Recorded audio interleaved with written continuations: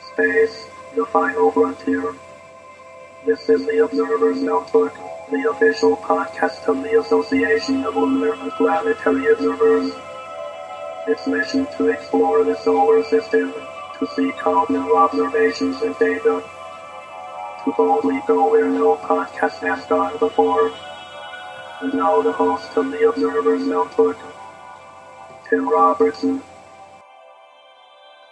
Hello and welcome to episode 120 of the Observer's Notebook, the official podcast of the Association of Lunar and Planetary Observers. I'm Tim Robertson, the host of the Observer's Notebook, and also the coordinator of the training program within the ALPO. Thank you for downloading and listening. The Association of Lunar and Planetary Observers collects and analyzes observations of various solar system bodies and associated phenomenon, and publishes detailed reports concerning these bodies in its quarterly publication, The Journal of the Association of Lunar and Planetary Observers. This podcast depends upon donations from you, our listeners, to keep it alive. If you enjoy what you hear on the podcast, you could donate to it via Patreon. You can give as little as $1 a month. If you feel even more generous, for $5, you receive early access to the podcast before it goes public. For a monthly donation of $10, you receive a copy of the Novice Observer's Handbook. And for $35 a month, you receive producer credits on the podcast. You can help us out by going to www.patreon, that's patreon.com/Observer's Notebook. And if you're interested in joining the ALPO, membership begins at only $18 a year. You can find more at www.alpo-astronomy.org. And you can also find us on Facebook. Just search for ALPO Astronomy. And yes, this podcast also has a Facebook page as well. Just search for Observer's Notebook. And if you enjoy what you hear in the podcast, please subscribe and tell your friends so you'll never miss another episode of the Observer's Notebook. And now, episode 120. Enjoy.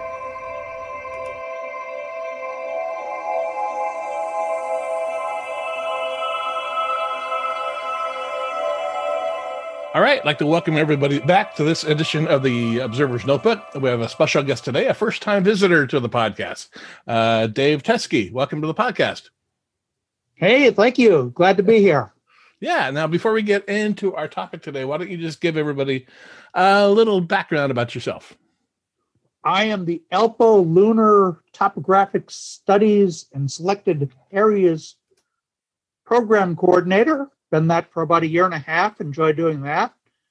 I'm made 55 trips around the sun so far. I plan to do quite a few more. That's the going plan. That's good. Presently, I live in Louisville, Mississippi. And I'm a former public school teacher, taught science for about 25 years. That was always interesting. Oh, my. I'm interested in all things astronomy, especially lunar and planetary stuff. I like listening to music. I like to go camping. And in those long ago pre-COVID days, I did a lot of astronomy outreach. And I look forward to doing that stuff again someday. Oh, don't we all? Don't we all? Now, so you're a retired teacher? Yes, sir. Okay, great. Best Yeah, friend. my wife's a retired teacher as well, elementary school. So nice.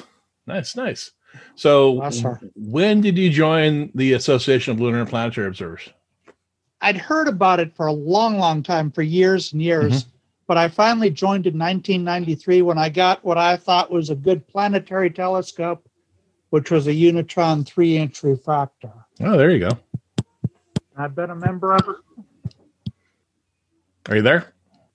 Yeah, I'm here. Oh, okay. I thought I lost you for a minute. Okay. Since 1993, huh? So yeah. Okay, good. I wonder how long people have been members, really.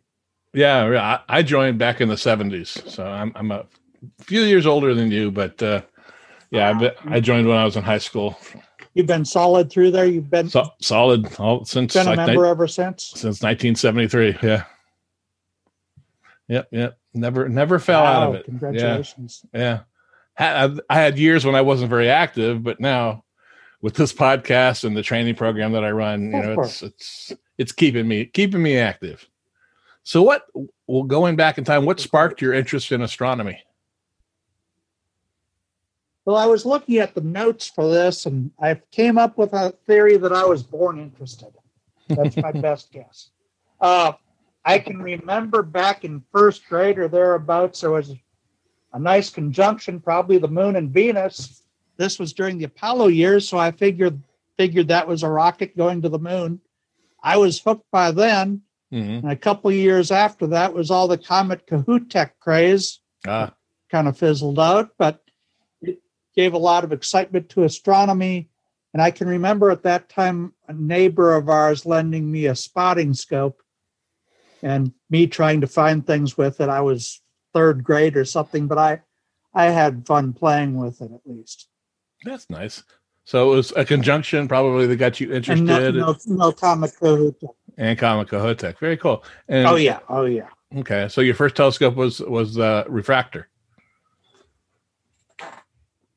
Oh, well, yeah, I had a few what you would term junk telescopes. But in the summer of 77, I bought a 4.25-inch Edmund reflector telescope. Oh, my. I was between 6th and 7th grade at the time. And I got that $159 or whatever it was by mowing lawns. There you go. And so it was a good trade-off. And I ended up mowing lawns for years and years after that. Paid for college and everything doing that. But that telescope turned out to be really a nice little telescope. Now, do you still have it? I wish they still had them. Oh, you don't? Okay. All right. No. Okay, cool. So going back. Story, it actually got stolen. No. It actually got stolen, and it was finally returned to me a few years later, but by then I'd moved on to another telescope. Oh, okay. All right. So looking back on your life as an amateur astronomer, is there someone that influenced you most? A bunch of people, actually. Yeah. I grew up in Duluth, Minnesota, of all places. Beautiful town.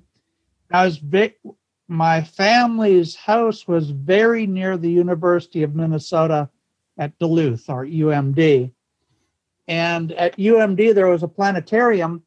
And as a child, I went there quite often to the planetarium shows. I remember Sunday afternoons at 2. And my dad would take me, and I was thoroughly interested. He had his nice hour-long nap, and everyone was happy at the end. But by the time I was in middle school, the director of the planetarium was a young man named Glenn Langhorst. He was then the director of the planetarium. Okay. He really got me going into astronomy. He helped me into solar astronomy, which I'm still doing gung-ho, and also into photography. He was really into that stuff. And as time went on, I graduated high school with all these interests, and I ended up going to the University of Minnesota Duluth, where that planetarium was. And he helped me get a job as the assistant director of the planetarium. Oh, my. And basically that meant, it was a lot of fun. It was doing hundreds of planetarium shows over a few years, mostly for the school kids in the area. Mm-hmm. And this was during the Halley's Comet time period. Oh, popular. So we were busy as can be. Oh, yeah. Even though in the northern part of the country, Halley's Comet was awfully difficult to see. Right. But, of course, it was all over in the news. Mm-hmm. And this, just being in the planetarium business, that actually influenced me to have my major as a science teacher and ultimately teaching schools. Nice.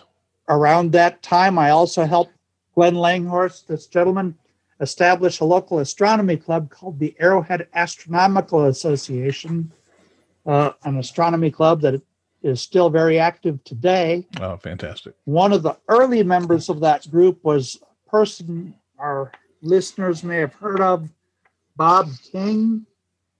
He was very influential on my observational astronomy skills. He is known as Astro Bob, and he has columns in Sky and Telescope magazine the last few years. Right. Very good. Quite an astronomer. So I feel really lucky to have known those two growing up. A little later in life, I moved to Mississippi And there was another gentleman that I met. His name was James Hill. He ran an observatory in French Camp, Mississippi, which is kind of in the middle of the state and out in the Tules. And he had an observatory there called Rainwater Observatory. And it's still there, and it's he really was a promoter of astronomy outreach, and he was a lot of fun to know. He's still going strong right now. He's a professor of astronomy up at Ole Miss. Oh, wow. That's great. Yeah, you never forget the people that really influenced you when you start off in this endeavor. Because you really can't do it on your own. You always need someone to mentor you along the way. Yeah, that's what. It would be a tough thing to do on your own, to say the least. Yeah, and the astronomy clubs are especially. I know one of your questions was about. Yeah, one of your questions was about advice for new astronomers, that sort of thing, and it's definitely find someone else and to help you along. That's true. It's a tough one to do alone. That's true. Well, you're a recent addition to the staff of the ALPO as a lunar coordinator, right? And so, saying that, I imagine you've got a very strong interest in the moon.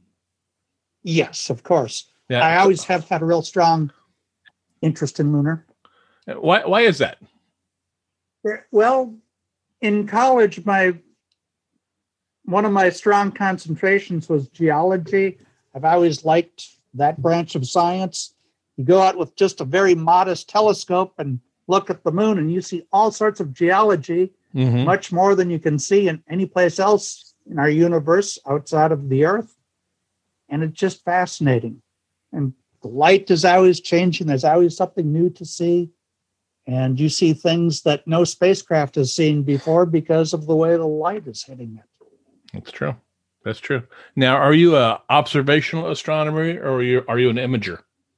Both. Both? Okay. I'm torn, actually. Imaging is coming easier for me now, so I do more of that, but I sure like the going out with the telescope and just observing. That's really pleasurable. That's good. Yeah. It's the first thing you put in your telescope when you take it out at night is an eyepiece, not a camera, right? Oh, of course, yes. Yeah. That's good. So joining even if nothing else, to see what the condition is. That's true. Yeah. So the lunar section has a long history. Can you talk to us a little bit about it and the different observing sections it has within? Oh, goodness, yes. 1 second here. Yeah, the ALPO, of course, is the Association of Lunar and Planetary Observers. So lunar is a big part of it. Started back in the 1940s with Haas. And where I picked up the story the best was in 1997, William Dembowski. He started a newsletter called the Lunar Observer. And he was with something called the American Lunar Society, which, to my knowledge, folded around not too long after that. But his newsletter was this quaint 2-page newsletter. It's now over 100 pages. But it was taken over by Wayne Bailey in 2008, I believe. Right. And Wayne Bailey was the editor of the Lunar Observer until 2019, when I became the coordinator of the ALPO Lunar Topographic Section. Okay, so you're now the editor of the Lunar Observer. Pardon me? You're now the editor? I'm now the editor of the Lunar Observer. Right. Yes. And talk about that publication, because it's really well done. Well, thank you. Like I say, it had a history of over 20 years old. And when I took over the position, my biggest fear was, well, what if people don't submit stuff to the publication? What do I do? I mean, I can only say, this is Tycho so many ways or something to that effect. And lo and behold, I have not had that worry at all. I get, like last month, I had 28 observers all over the world contributing, Wow.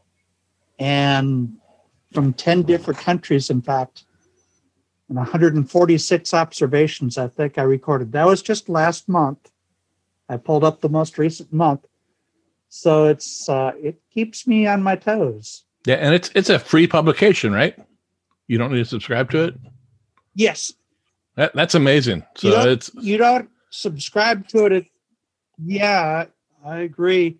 It is on the ELPO Lunar Images Gallery website. Anyone can download it for free. Mm-hmm. And it also is put on cloudynights.com, right, where some people download it. I've seen as many as 900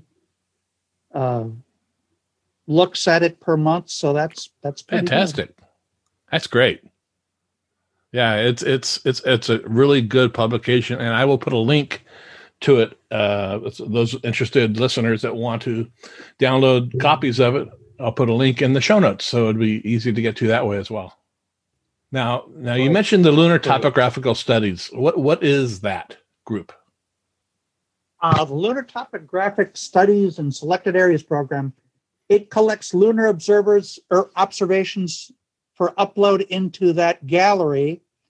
Most of the observations, not all of them, are put into that ELPO lunar newsletter, the Lunar Observer. Mm-hmm. The Selected Areas part of that program highlights some of the major lunar craters like Tycho and Copernicus and a few others with really detailed maps, which encourages observers to study, like, hey, how much can I see in Tycho? Can I see this feature here? That sort of thing.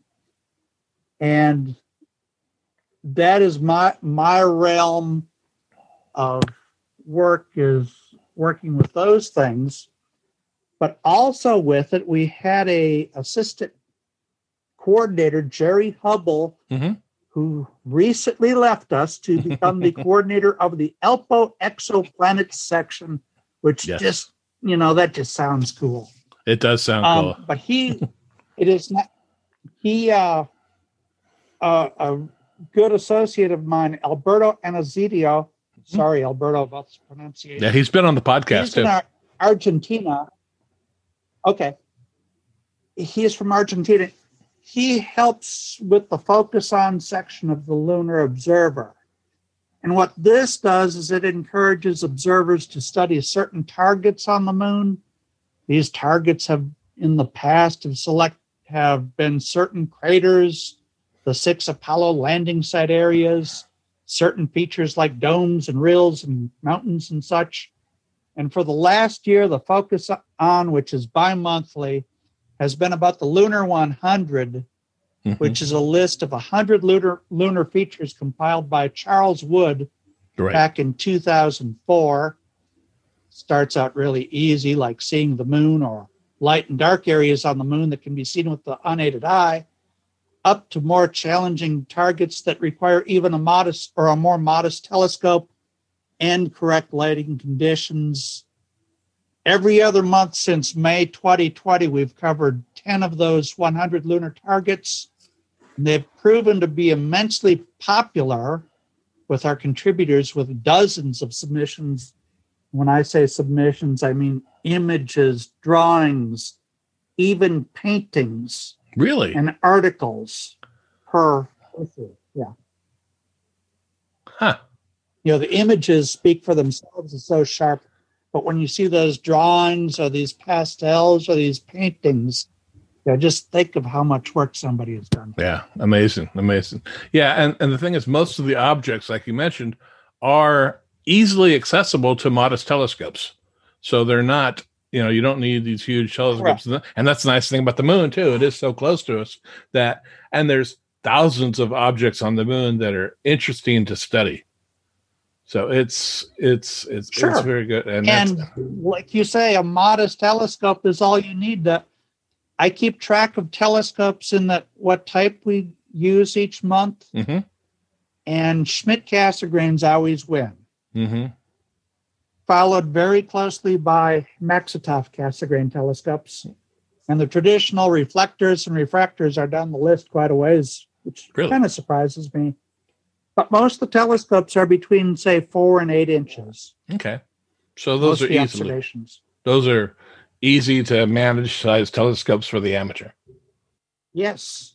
Okay, And great. you don't have to be out in the country to use it. You could That's, use it in downtown.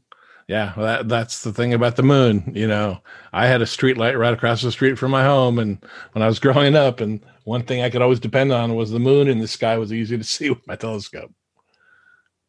Now, how many observers? That's right. How many observers do you have on a monthly basis? Do you think that contributes to the section? Around 30 Around 30 on a Okay. good month. And that's worldwide. Yes. Okay. And other than Yes. the lunar observer, are the observations published elsewhere?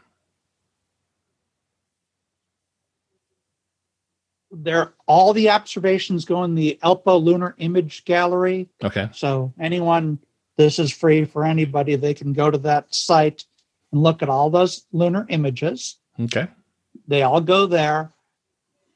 Some of the images and articles do get submitted to the Journal of ELPO Okay. for publication. That's always fun to see those in there. And some of the observers work not just with, say, ELPO, but they work for the British Astronomical Association. So we see some cross between Okay. those two publications. Okay. So you're relatively new to the lunar section. What do you see as the future of the section? Where would you like to see it go?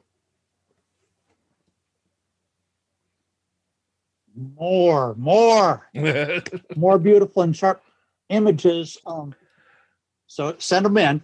But when I work on lunar images in the gallery, to me, it's really amazing how much newer technology has improved the image quality from just a few years ago.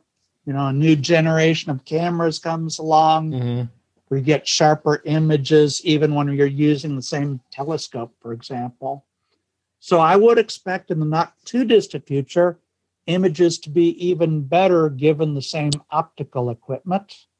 That's my hope. Mm-hmm. But also we have some lunar explorations that we're just touching right now. Have you interviewed Daryl Wilson? No, I have not. Okay. He's an ELPO member. He lives in Virginia. He's recently been doing lunar imaging in infrared and doing thermal imaging. Oh, my. Now, he has to have a large telescope for this. He has to use a 18-inch obsession reflector because it basically knocks the resolution way down going in the thermal imaging. Mm-hmm. But it's a fascinating addition to lunar observing. He can see what areas of the moon hold heat and radiate heat after sunset. And with that, he can interpret how smooth or how rough a terrain is, which is just fascinating. Okay. Well, I also think for the future of the session or section, that as cool as all this stuff is with other wavelengths and visible light, those observers who draw the moon and paint the moon, they really are most welcome. We have one member, his name is Robert H. Hayes Jr. He has contributed monthly drawings of lunar features since the 1990s. Wow. Huh. Yeah. That's good. Great. Cool. Now, is there anything else you'd like to share about the lunar section? Yeah, there is, now that you mention it. We have the Lunar Topographic and Selected Areas program, which I coordinate. I've been doing this, like you say, for a year and a half. Mm-hmm. We do have programs associated with this, such as the ELPO Lunar Banded Craters program, where the observer will generally image a crater like, say, Aristarchus and look at the banded features of the crater. And there's a number of these craters. And then we have a little section that we devote to that. Okay. But besides myself with the Lunar Topographic and Selected Areas section, we have other lunar sections in ELPO For example, ELPO has the Lunar Domes Studies Mhm. program that's coordinated by Ralph Lena Mm-hmm. over in Rome, Italy. Ralph is a geologist. He takes a very detailed look at lunar domes. Domes are generally small hills that are likely caused by volcanic processes which upwelled to the lunar surface. He has a team of observers which take really detailed images of these domes, and that's necessary because of their small size. He reports these domes to our pages of the Lunar Observer at times, Mm-hmm. to the ELPO Journal, and also to the British Astronomical Association Lunar Circular. And he's actually working. He's widely working on published. classifying them too, right? Coming up with classifications for the various Yes. types of domes. Yeah. Yes, and he's written a book, the whole thing. Yeah. Another one is that we have the ELPO Lunar Transient Phenomenon Mhm. program that's coordinated by Dr. Anthony Cook over in Wales in the UK. And this program searches for possible changes in the lunar environment. In the past, we're talking 50 plus years ago, these were strongly believed to have occurred. Now observers, which are both visual and imagers, try to repeat these historical observations to compare modern and historical observations, because the moon takes about 18 and a half years to repeat the exact lighting that it had, say Oh, really? tonight or tomorrow morning. If you get up and look at the moon, it won't look that way again for 18 and a half years. I didn't know that. So because of just the way the tilts are and all. Right. Right. So if you see something tomorrow morning really strange and unusual on the moon, we're not going to be able to check you out for another 18 and a half years to be sure that, hey, is that normal for that crater, that sort of thing, to have that exact lighting. So what Dr. Cook does is he says, look at this feature at such and such time to see how it compares to this 19th century observation and such. And with that, he does a really in-depth monthly report of these features that usually is around 10 pages. That's included both in the Lunar Observer and in the British Astronomical Association Lunar Circular. Okay. And we have one other lunar part called the ELPO Lunar Meteoritic Impact Search Program. This is coordinated by Brian Kutnick of Houston, Texas. Of course, this program looks for meteorite impacts on the moon using video cameras. And the best candidate for this occurred during the last total lunar eclipse that I was able to see in January 20th, 2019. There was some pretty good evidence of an impact during the eclipse. Yeah, you see little bright streaks on the moon, basically, a little flash that's recorded with the video. Not a streak. The streak Okay. is the atmosphere. Okay. You'd see a dot. A dot. Okay. And the dot would be just a fraction of a second. Right. Unless, it's a really good one, but we don't. That's true. No streaks. Very cool. Yeah. So the ELPO does have a lot of lunar stuff with it. That's true. It's a big part of the organization. So stepping back, knowing what you know now in amateur astronomy, what tips would you give someone that's just starting out? I would say, first of all, be patient. One should gradually build up their skills and their interests. Don't just jump right in deeply into equipment that's too expensive that might not really be for you. Step in gently. Go gently into those waters. And when you do get interested, join an astronomy club in your local area. Join an astronomy club. Or join some national organization like ELPO or the AAVSO or whatever your interests lie. I found that very stimulating. Be social, even though we hang out in the dark. Find a group of like-minded people to share the hobby with you. And this could be like at a stargaze party where you can meet people, astronomy conferences like the ELPO conference, that someday maybe in person, I hope or so. maybe even online or in social media, where you can share observations. And I think a main one is do what you can if you're starting out. Yeah. Something like we mentioned before, lunar observing can be done with a very modest telescope in full light pollution. Right. You know, it's fun to have those dark moonless nights for searching for galaxies, but don't use the moon as an excuse not to observe. Hear, hear. Which I hear too often. Yes, so do I. Yeah, and outside of observing the moon, I think new observers need to temper their expectations and looking at other objects, because you have all these beautiful photographs of the planets and deep sky objects, and they expect they'll look like that through the eyepiece, and they don't. They don't. And it takes time to train yourself to see detail through the eyepiece as well. That's good. So I wish new observers would learn the sky. Yeah. You know, with all the go-to telescopes nowadays, you don't learn the sky as well, and that can cause issues too with your patients. Yeah. Remember setting circles? Yeah. You don't. Yeah, I do. Yep. So astronomy books. Do you have that some? Dates us. Yeah, it does. Do you have some astronomy books that you have now that you've always referred to, and what are some of the astronomy books that you really enjoy? Oh goodness, there's many I enjoy. Probably my favorite was The Stars by H.A. Rey. Do you remember that one? Yep, sure do. For learning constellations.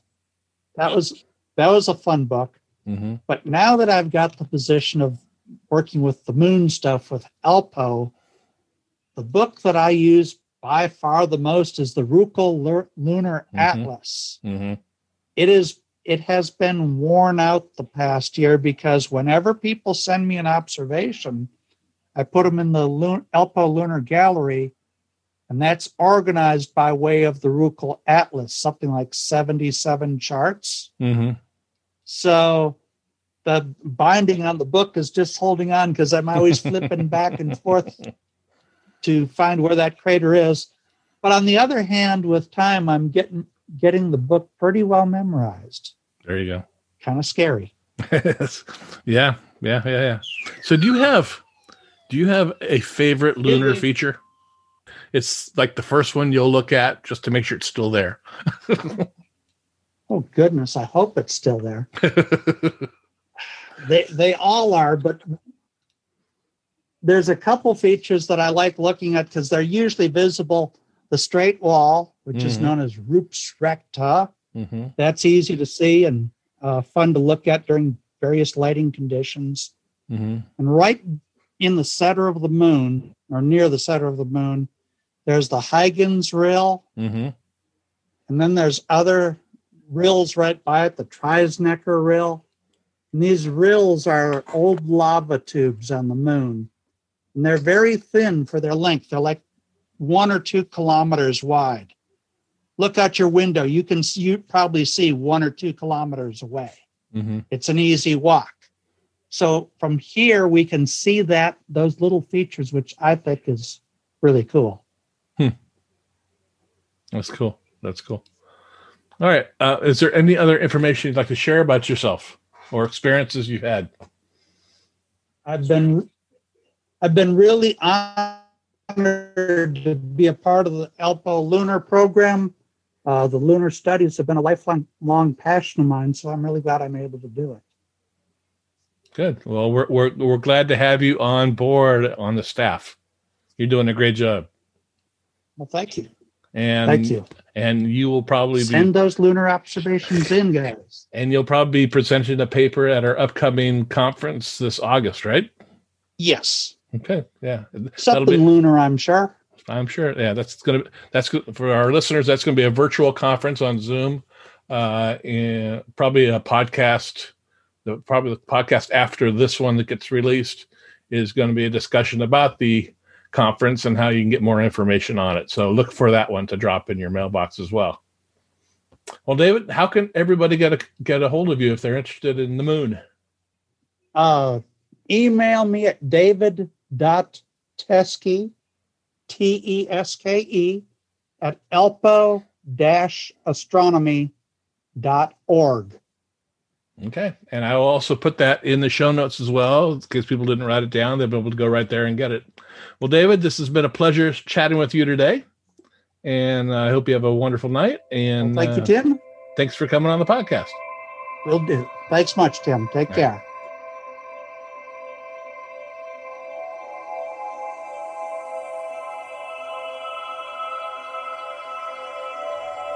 Well, that'll do it for this episode of the Observer's Notebook podcast. I again want to thank David Teske for coming on and give us a very enlightening discussion about the ALPO lunar section. Please check it out. We upload a new episode of the Observer's Notebook on the 1st and 15th of every month. You can subscribe to us on iTunes. If you do, I really appreciate it if you can run over there and just give us a rating and a review. It brings more people to the podcast. You can listen to us on Apple Radio, iHeartRadio, SoundCloud, Spreaker, Google Play, Stitcher, and Amazon Echo. You can help support the podcast by donating to it via Patreon. You can give up to $35 a month, where you will receive 1 year's membership to the Alpo and producer credits on the podcast. And with that, I'd like to thank the producers of this podcast, Steve Siedentop and Michael Moyer, for their generous support of the Observer's Notebook. The link for Patreon, as well as the link for the Alpo, is in the show notes. And if you're interested in getting a hold of me for topics or discussions, my email address is cometman@cometman.net or on Twitter at ObserversNBpod. Until next time, my hope is you always have clear and steady skies. Thanks for listening.